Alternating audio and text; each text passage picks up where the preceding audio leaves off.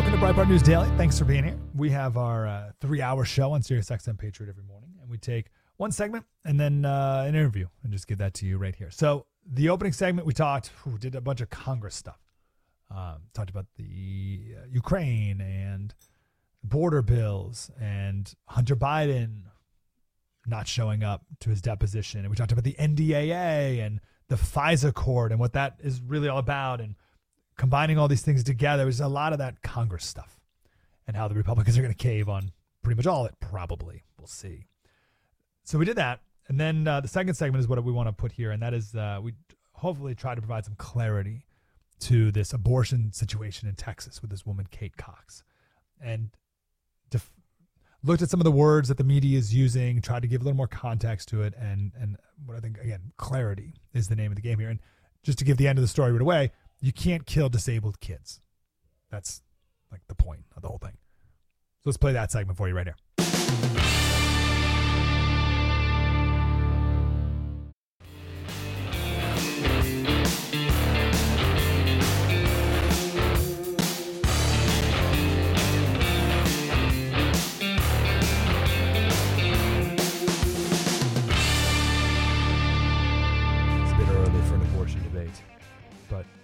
I'm not really looking for a debate. It's just the story. So let's get some clarity here. It is now illegal in the state of Texas to get an abortion, with the exception of if it will save the life of the mother, which is extremely rare, if maybe even not a thing at all, but we'll go with extremely rare.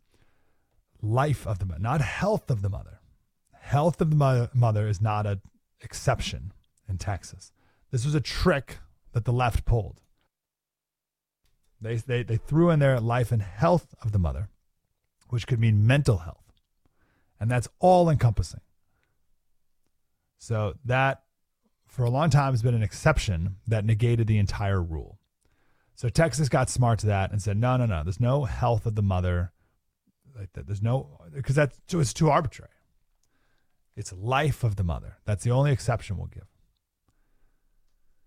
If the health of the mother or life is in jeopardy after whatever, what's viability these days? 20 weeks, 22 weeks, something like that. If the health of the mother is in some sort of jeopardy, then you deliver the baby. And you deliver the baby, and then you do the best you can to keep the baby alive outside the womb. So therefore, the pregnancy is over, and the baby is hopefully still alive and can be kept alive.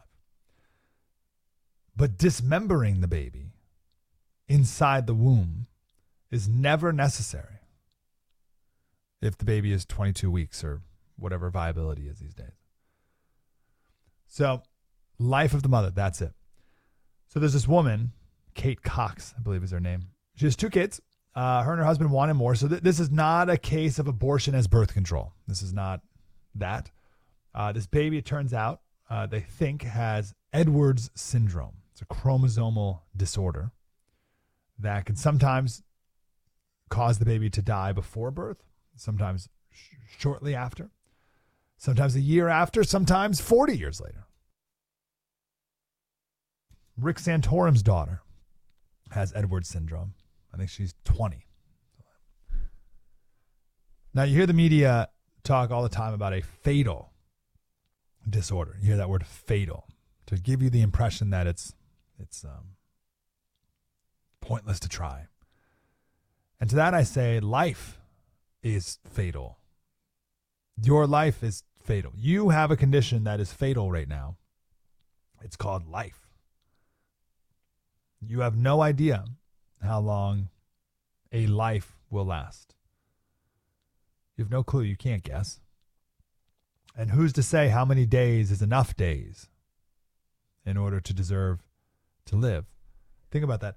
We predict, because AI is going to come up with some algorithm machine to figure out how many days you have left to live, how many years, right? And we predict you will live 10 years. We predict this baby, we've done a chromosome test, we predict this baby will live for 10 years. That's not long enough. We're going to kill it. We predict that this baby will live for 30 years. Ugh, what a waste of resources. Think about that. We're going to raise this kid. We're going to spend all this time, all this money. The kid's going to go to school and then die right after that at 30. No good. Not worth the investment. Because 30, you're barely even producing any GDP for the economy at 30. So to put all that investment in and before the person reaches any sort of life, no, it's done. Kill the kid. It's not worth it. Not worth it. They're going to die when they're 30. So what is that? What is enough? How long is enough living in order to conclude that it's worth living? And who decides that? And you hear the media say that this condition is, quote, not compatible with life. That's what the media is saying about this. Okay. What other conditions are not compatible with life? Blindness. If the baby is born with no eyes, do we kill it? Just dead? Just kill it now? They do these hearing tests on the first day the baby's born. What if the baby fails the hearing test? Better off killing it? The baby can't hear. What kind of life is that? It's not what we intended. I don't want to learn sign language. I didn't intend to learn sign language. I don't want to deal with that. Better just kill it. Try again. No big deal. Try again. So that stuff doesn't fly. I don't get that. This mom had 2 cesarean sections, her previous 2 births, and the doctor, we'll get to the doctor in a minute, says that she'll have to undergo a 3rd C-section, and that's potentially dangerous. So the doctor decided that the best medical course of action is to have an abortion where it's a D&E abortion, where they rip the baby apart. They pull pieces of the baby apart and pull them out vaginally, as opposed to C-section. You're like, well, first of all, that's not the safest thing in the world for the mom either. Certainly not safe for the baby. And any C-section that might have to take place is a C-section that would have had to take place if the baby was healthy anyway. So that I don't even understand that one. That argument doesn't make sense either. And I've heard a lot of but the doctor says. Her doctor says. You got to go whatever her doctor says. I know nothing about this doctor. But I can tell you that doctors are often wrong. Often wrong. Doctors are humans. Doctors make misdiagnosis. Doctors remove the wrong leg. Sometimes they amputate the wrong, right? The second leading cause of death in America is medical error. I'll say that again because it doesn't sound possible. The second leading cause of death is medical error. Whenever you see a list of causes of death, that's not on the list. That's not in the top 5, whatever, heart disease, cancer, lung disease. They don't put that on the list. But it's true.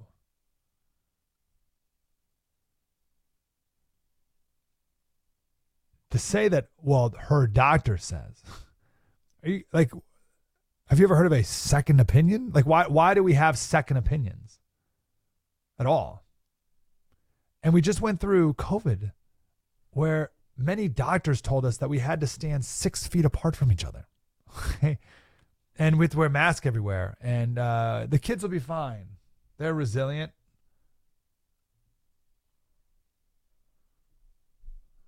But that's crazy to me for people to say, oh, well, the doctor says. Well, Tony Fauci's a doctor. All right. So, are you kidding me with that argument? The doctor said. You can find a doctor to say anything. This doctor could be a radical pro-life actor, pro-abortion activist for all I know. I don't know. Or maybe he means best and he's giving his best medical opinion. But there's other doctors who disagree. So that means nothing to me. The bottom line is you can't kill your baby in Texas. That's the law in Texas. You can't kill your baby for any reason. Oh, but what if it has a chromosomal disease? No, you can't do that. Just over a year and a month ago, our son was born. I'm not sure if I told this story. It's not nearly as dramatic as many of your stories.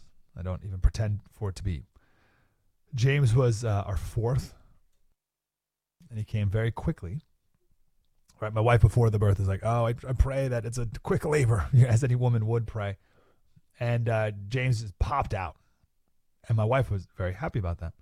But God has his ways for reasons. The reason why the baby is squeezed in that way outside of mom over a period of time is to squeeze all the fluids out of the baby's lungs so that when the baby comes out, the baby can take a nice big breath. And James came out so fast that the fluids weren't squeezed out of his lungs. So he couldn't breathe. He was drowning. So imagine if we lived in a society that was so pro-death. Let me word it around it. If we lived in a society that wasn't as pro-life as it is, or no, let me word it like this. If we didn't live in a country that had a legacy of being pro-life, and the nurse said, this one can't breathe well. All right, let's just kill it. Well, oh no, we'll give it something. It won't feel any pain, but, it can't breathe.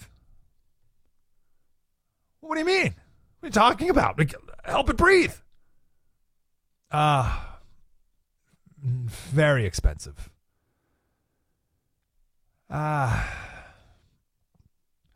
It's my medical opinion we should just kill it. And listen, Mom, Dad, this baby hasn't breathed for a while now, probably has brain damage. I'm giving it a 90% chance of severe brain damage, and that's not the life you want to live. It's not worth it. What do you want, a lifetime of suffering raising a baby with a disability? No. We'll kill it. It's already dead, basically. And just try again. You'll try again, and then you'll have a baby who's perfect, and life will be so much better. So, really sorry about this, but it's the way it goes. We don't live in that culture yet. So instead, what happened was a team of nurses swarmed into the room. I don't even know where all these people came from because it was like 2 a.m. And they swooped him up and they hooked him up to a bunch of machines. And this hospital didn't have what they needed to keep baby James alive. So they called the Children's Hospital. And what they called the CHET team. I didn't know this even existed. The Children's Hospital Emergency Transport Team came. And there were 4 people wearing flight suits. Because sometimes they're on airplanes or helicopters. And they came in. And they took baby James, this tiny, precious, helpless little thing that couldn't breathe. He's trying with all of his desperate might. And they put him in this portable incubator. And they hooked him up to all these breathing tubes and who knows what. These very expensive machines, by the way. Very, very expensive. And people dedicated their lives to designing these machines and making these machines. There's companies that sell these machines. And they put him in the ambulance and they just booked it down the 15, sirens blaring. And they got to the Children's Hospital and there was a team of doctors waiting. They met him at the door. Said, hurry up. Let's go. We're ready for him. And they rush him into the NICU where there's another huge team of people waiting for him. And they do the PICC line and they got stuff in the spinal cord and he's totally paralyzed. He's like an hour old, completely paralyzed on 100% oxygen. And our baby boy is going to die. We get there and the nurse tells us what's going on and my wife just falls on the ground. She just gave birth. She falls on the ground like sobbing. And they said, don't worry. We're gonna keep fighting. We're doing everything we can. And we knew they were. We knew they were doing everything they could.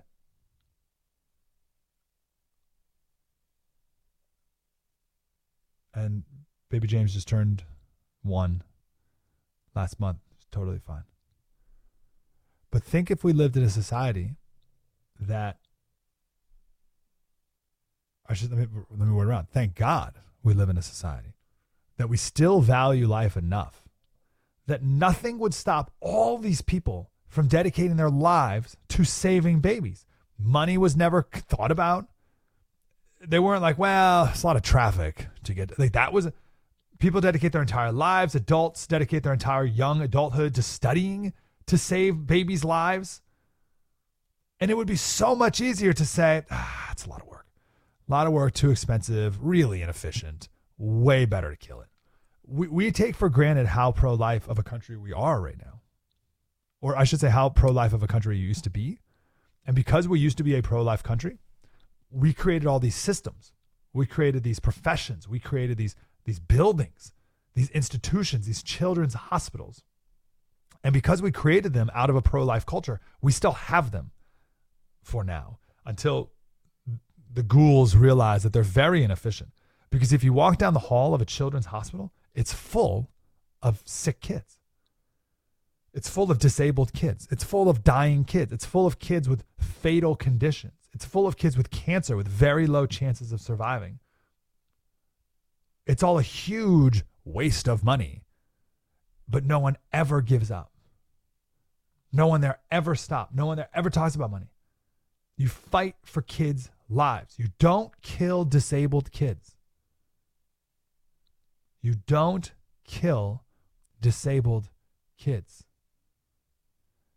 I don't want to have a conversation now about the political expediency of this or what's best for the next election or whatever. You don't kill disabled kids. You start from that and you let the chips fall where they may.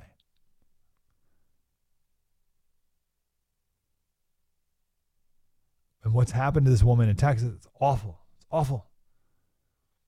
Not how she planned it at all. My wife and I were saying this isn't how we planned it. It's what we were saying too. This isn't what we wanted. We live in a culture where we will do anything to avoid pain and suffering and difficulty. It's our culture today. We crave comfort. This birth will be incredibly difficult. It'll be heart-wrenching. But it also has the potential to be the most profound experience of their entire lives.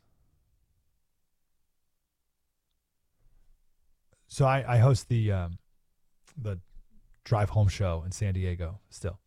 And this, yesterday and today, we're doing, we've done this every year for 20 years. We have a radiothon for Rady Children's Hospital. And these families come in. These families come in with their kids and tell their children's hospital story. And they're unbelievable. And yesterday we talked to a mom whose son had a chromosomal disorder just like this. And they were in the hospital for 120 days and just countless surgeries. And they never give up. They don't stop. It doesn't matter. They're not like, wow, we should kill him. It's like, it's unbelievable that we're even like talking about this. These little girls, this one little girl had 3 open heart surgeries before her first birthday. Michaela was her name. So there's a 6-year-old with cancer, like 2% chance of living. And it doesn't matter. You fight.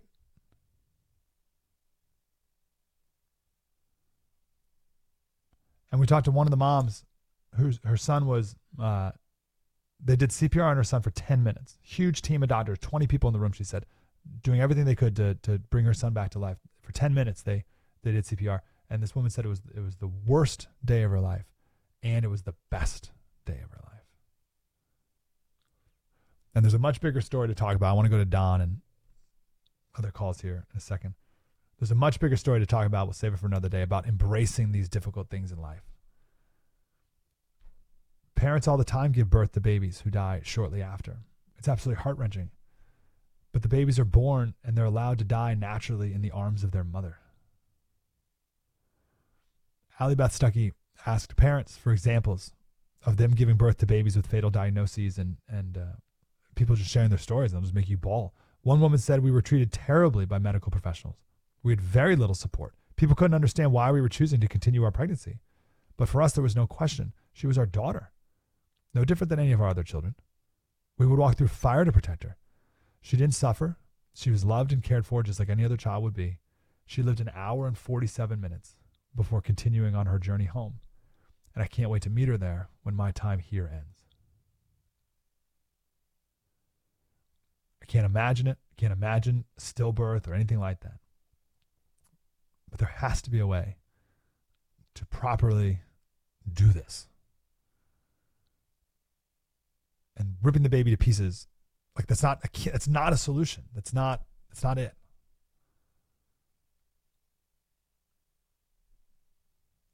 This mom said, I don't want my baby to arrive in this world only to watch her suffer. First, she's already arrived into this world. And there's a way to do palliative care. There's ways to do it properly. But also, suffering that we all go through can be a beautiful thing. It's not what we want, but maybe it's the thing we need.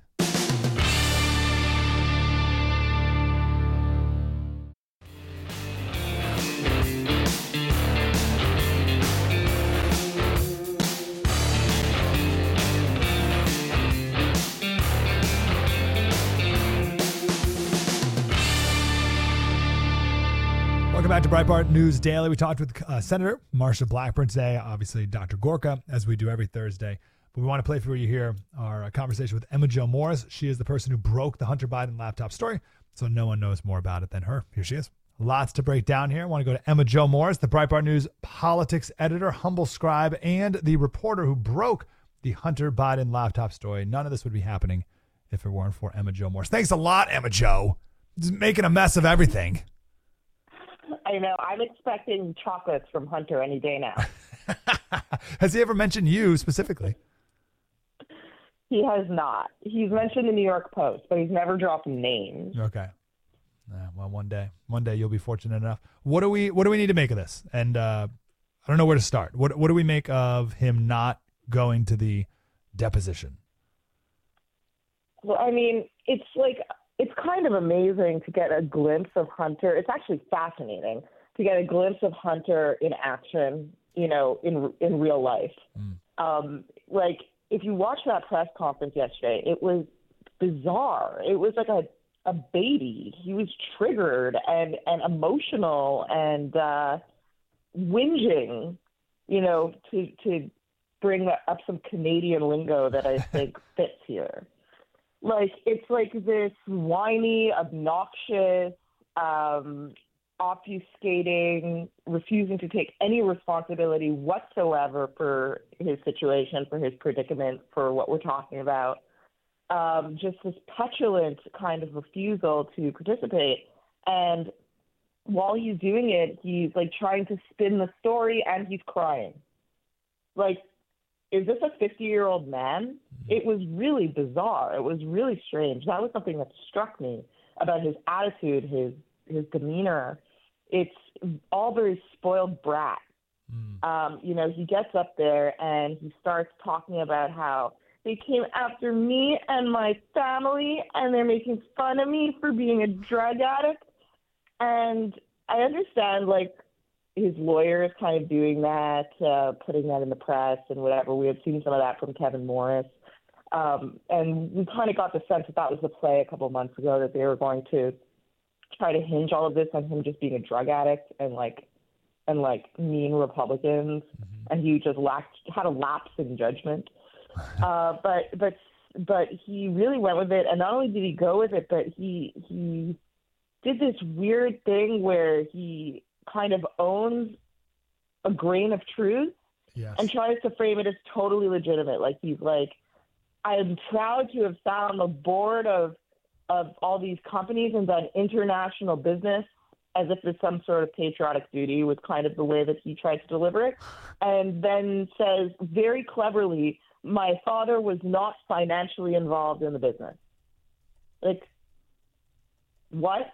That's a departure from the official line that we had from the White House up until 5 seconds ago, which was, I have no involvement, and a big departure from what we heard during the campaign, which was, I don't even know about it. So this is all very fascinating. He definitely needs to come to Congress to talk. We'll see if he can break out of his delusion enough to get any, valuable information out of him, but there's a lot of questions that I have from that. Let's play this clip, and a couple of things you talked about are in this clip. 6 years, MAGA Republicans, including members of the House. First of all, I think it's very fascinating, just in life, little sidebar here, how much kids sound like their parents when they talk. Like this. It's, I know, right? I sound just like my dad. I sound like my brother. All growing up before cell phones, it was, hey, can I talk to? Or hey, David, and it was me who picked up the phone. It was my dad. It's just creepy to see another person that sounds just like Joe Biden. But anyway, back to this. 6 years, MAGA Republicans, including members of the House committees who are in a closed-door session right now, have impugned my character, invaded my privacy, attacked my wife, my children. I don't even know who his wife is. Do you even know what she looks like? If she walked in the room right now. I have no idea what he's talking about. His wife is Melissa Cohen, and I've never heard her name come up once. Okay. All right, guilty. I have mentioned the fact that he's had sex with his dead brother's wife. But that's it. Right. So his brother's wife, maybe. Yeah, that's it. That's the only wife and him, not his wife, naturally. But like, I don't even know his wife. Attacked my wife, my children, my family, and my friends. They have ridiculed my struggle with addiction. They have belittled my recovery. And they have tried to dehumanize me, all to embarrass and damage my father, who has devoted his entire public life to service. His dad's a hero. Have you tried to dehumanize Hunter Biden and Emma Jo Morris? They dehumanize me? It's like amazing. Like, you can't believe that you're listening to like a 50-year-old man. Yeah, Winston Churchill, I don't think he ever... I'll have to go back to my Winston Churchill speeches. I don't think he ever said, they tried to dehumanize me. It's really weird. It's really weird, Mike. I don't know. Yep. It's all right, weird. Here's I felt like you're listening to a 5-year-old. Yeah. Here's the clip where he talks. Okay, sorry. Here's the clip where he like owns things in a weird way. The Chinese businessman is the one that took me back for a second. State as clearly as I can.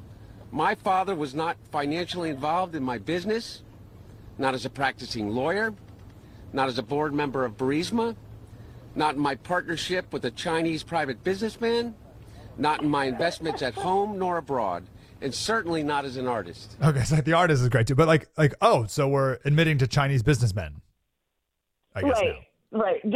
Just your average Chinese businessman, not the effing spy chief of China, as you call him in your voice memo on your laptop.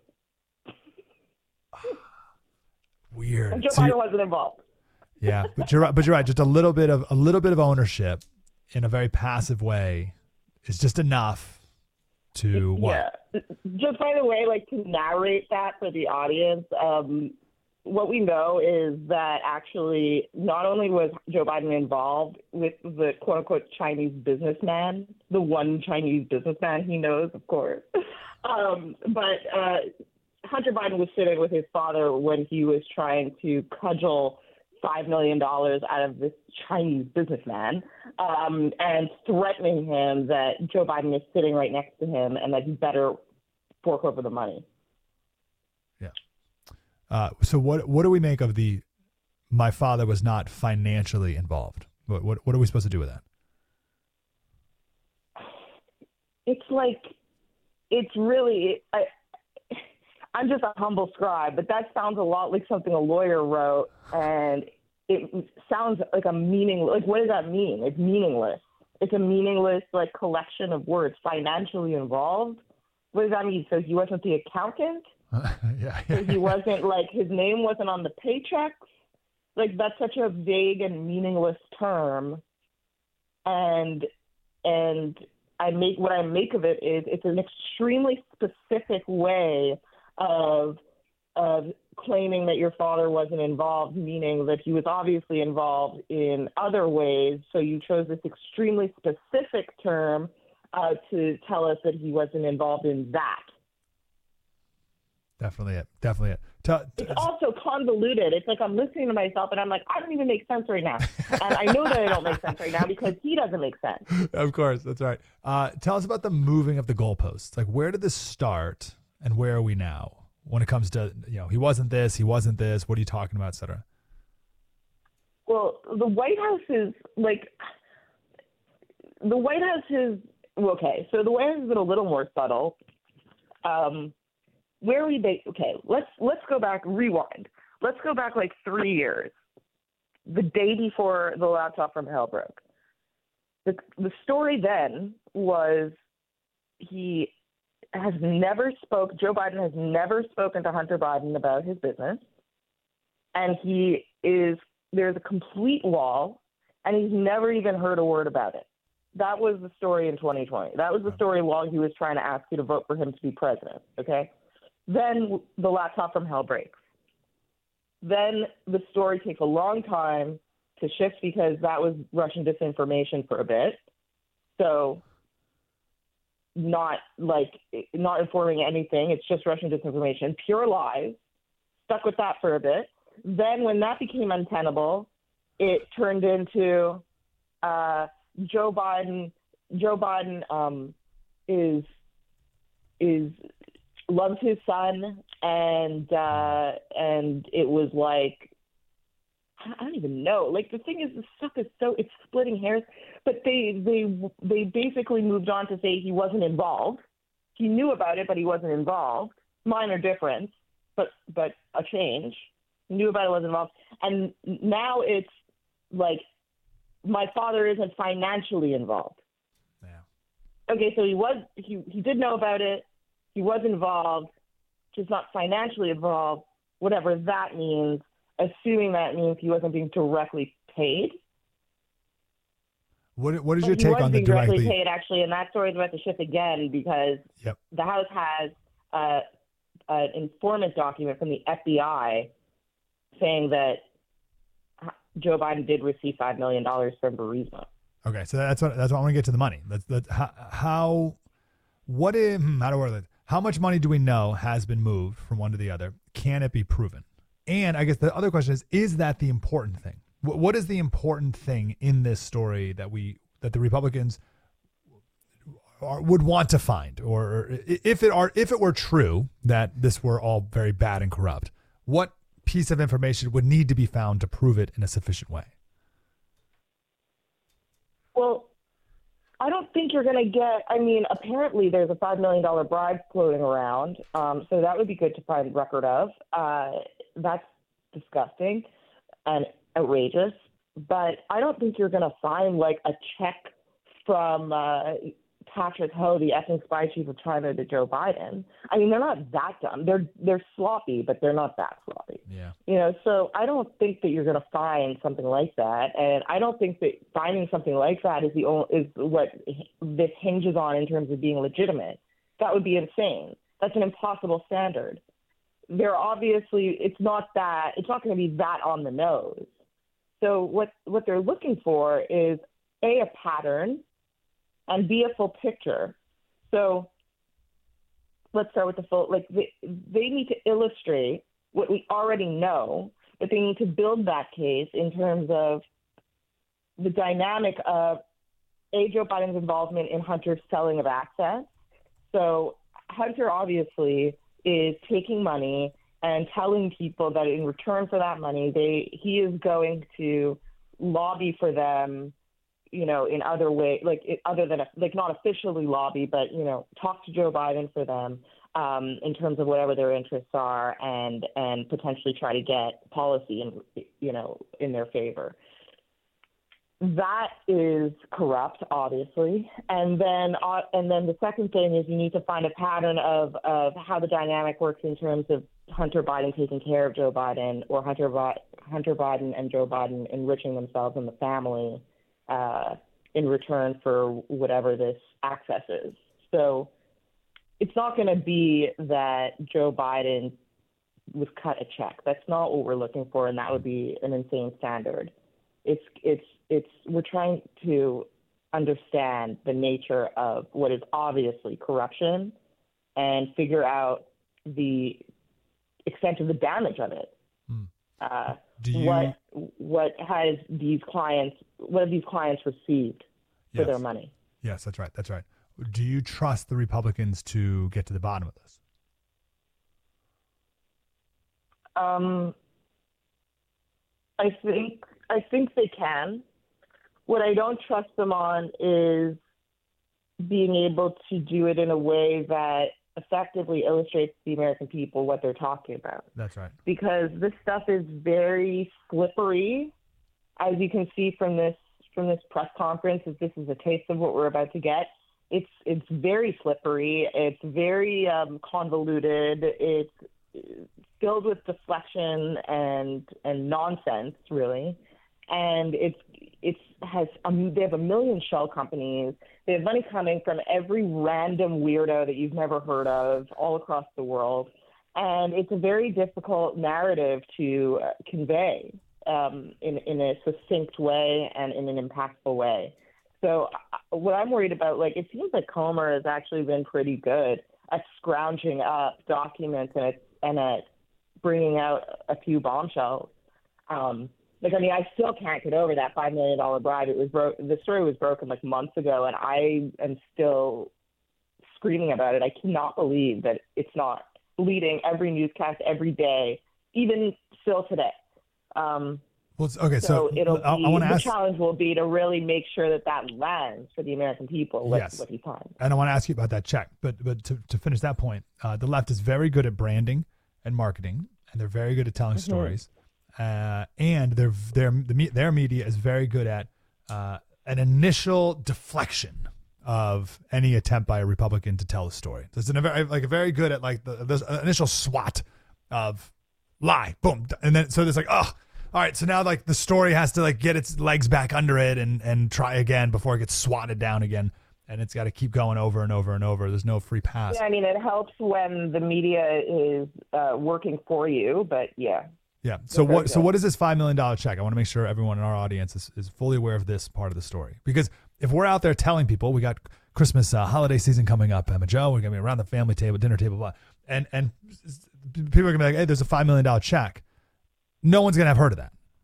So what is the story? Yeah, I know. There's an FBI report that says from a reliable informant that Joe Biden received $5 million in a bribe, and they use the word bribe, from Burisma. And evidently that was for what we know was a straight up pay for play that he bragged about at the Council of Foreign Relations, where he didn't fire, but he got a prosecutor fired in Ukraine who was investigating Burisma and threatened $1 billion in order to do it. He was paid $5 million for that service. Where'd the money go? Into his checking account or what? Or do we not know? So we don't know. Yeah. That's what these guys got to figure out. Yep. Because that is that's totally unacceptable, obviously, and illegal, obviously. Yep. All right. Final question on this. I want to pivot to something else. What is your argument that this isn't about Hunter Biden? It's about Joe Biden. Right. Yeah. Hunter Biden is obviously, I mean, that whatever that was yesterday, he's clearly sleazy, but I don't think that he's totally relevant to the extent that he's not in power. So sleazy people are allowed to exist, I guess. But Hunter Biden is just a conduit.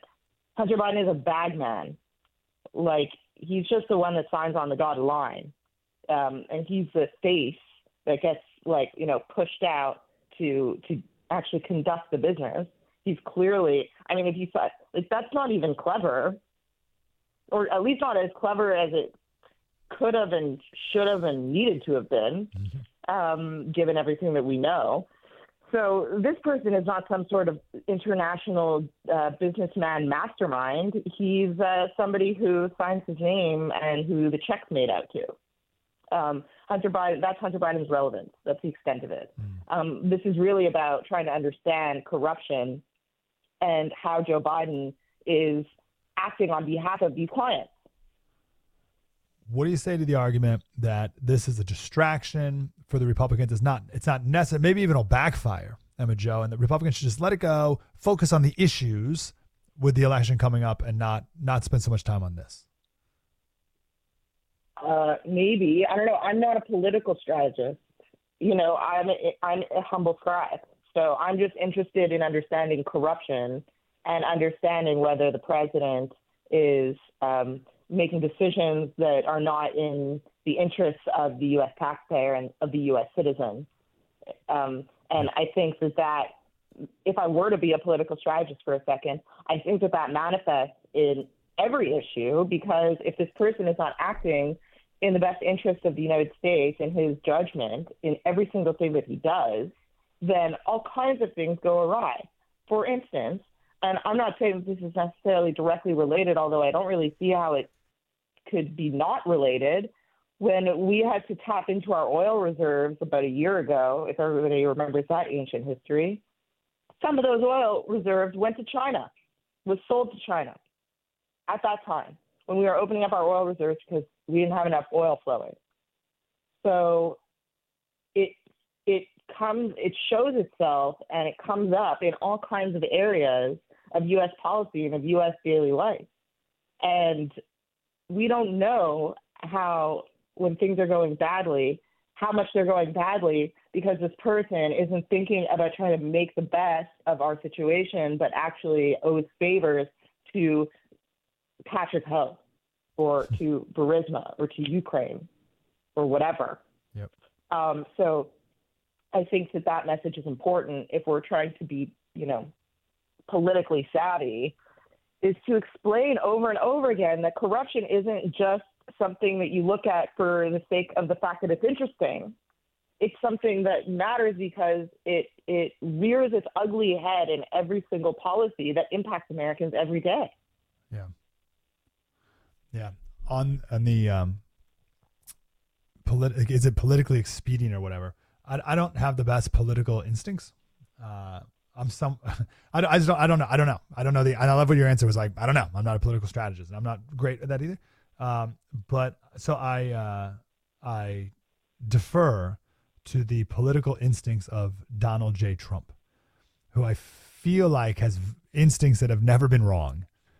And if he felt if he felt it was worthy to remove the moniker of crooked Hillary Clinton and now call her beautiful Hillary, and beautiful Hillary, exactly, and put that crooked on Joe Biden, if he feels that is a politically expedient thing and to the benefit of him and the Republican Party, then I feel that must be a good political move. But beyond that, it's what is true and good, and that's what the journalists should be about, is the truth. And that's more important. Yeah, that's what I think about. I don't think about what is this going to mean? That's on my field. Yeah, yeah. No, and honestly, I really think that's a fake field. Which one? Being a political strategist, to know, to think that you are the master of some sort of chessboard. I don't know. I feel like people. No, you're so right. Oh, that's so right. That's so arrogant even to think. I'm a let the chips fall where they may. Right? You just do the truth, do the right thing, fall where they may, and you just deal with that. All right, I got to talk to you about the college president testimony. We haven't had a chance to talk about it. And I just thought of you because you did that testimony thing. I hate these testimonies in general. Talk about phoniness. But alas, what do you make of it all? Well, I think that it was a fascinating look into what these people actually are. I felt the same way when Peter Strzok testified. If you remember, that was the Russia hoax coordinator at the FBI, but the Russia hoax clerk at FBI. When he testified to Congress, I remember being so shocked to see what this creature actually looks and sounds like when they open his mouth. Yeah. And this is how I felt too with this testimony, where you see the presidents of these institutions that are these venerated and almost lord institutions on the right and the left, and just in America in general, and then you see the absolute mediocrity that is the representation and the face of it, and you're like, whoa, this is really jarring to look at. These people are idiots. Yeah. And that was how I felt. And in terms of what I think about after it, it's the pen thing was interesting, although I don't think it's as great as it kind of felt when it was announced that this McGill was stepping down, because there's 10 other McGills on the bench behind her. Sure. I don't think that the person who they're going to replace her with is going to be any better, because these institutions are totally compromised. Yeah. They're totally compromised. And with Harvard, you're really seeing that the left is saying, yes, that's right, we're totally compromised, and we're not giving you an inch. That was like what I interpreted from this, fallout from this is they're defiant, especially in the case of Harvard, which I think is really the head of the snake on this, or at least one of the kind of top examples of this problem. They got nailed on affirmative action. If you guys remember, It was a Supreme Court ruling a couple months ago where they were basically told you're not allowed to be racist, and they were very upset about that. And now I think that this is kind of like a follow-up and a response to that, in that they're saying we're not just handing you the keys to the institution of education, which we've spent the last 30 years absorbing. And sorry, but be mad. Yeah. They took $1 billion hit for this, and they were like, we didn't even feel that. Yeah. And we are keeping this racist plagiarist as the president because she is interested in cultural Marxism. Yeah. Oh, so right. Emma Jo Morris, Breitbart News Politics Editor. Thanks, Emma Jo. Appreciate it as always. Thank you so much. You're the best. Have a great day.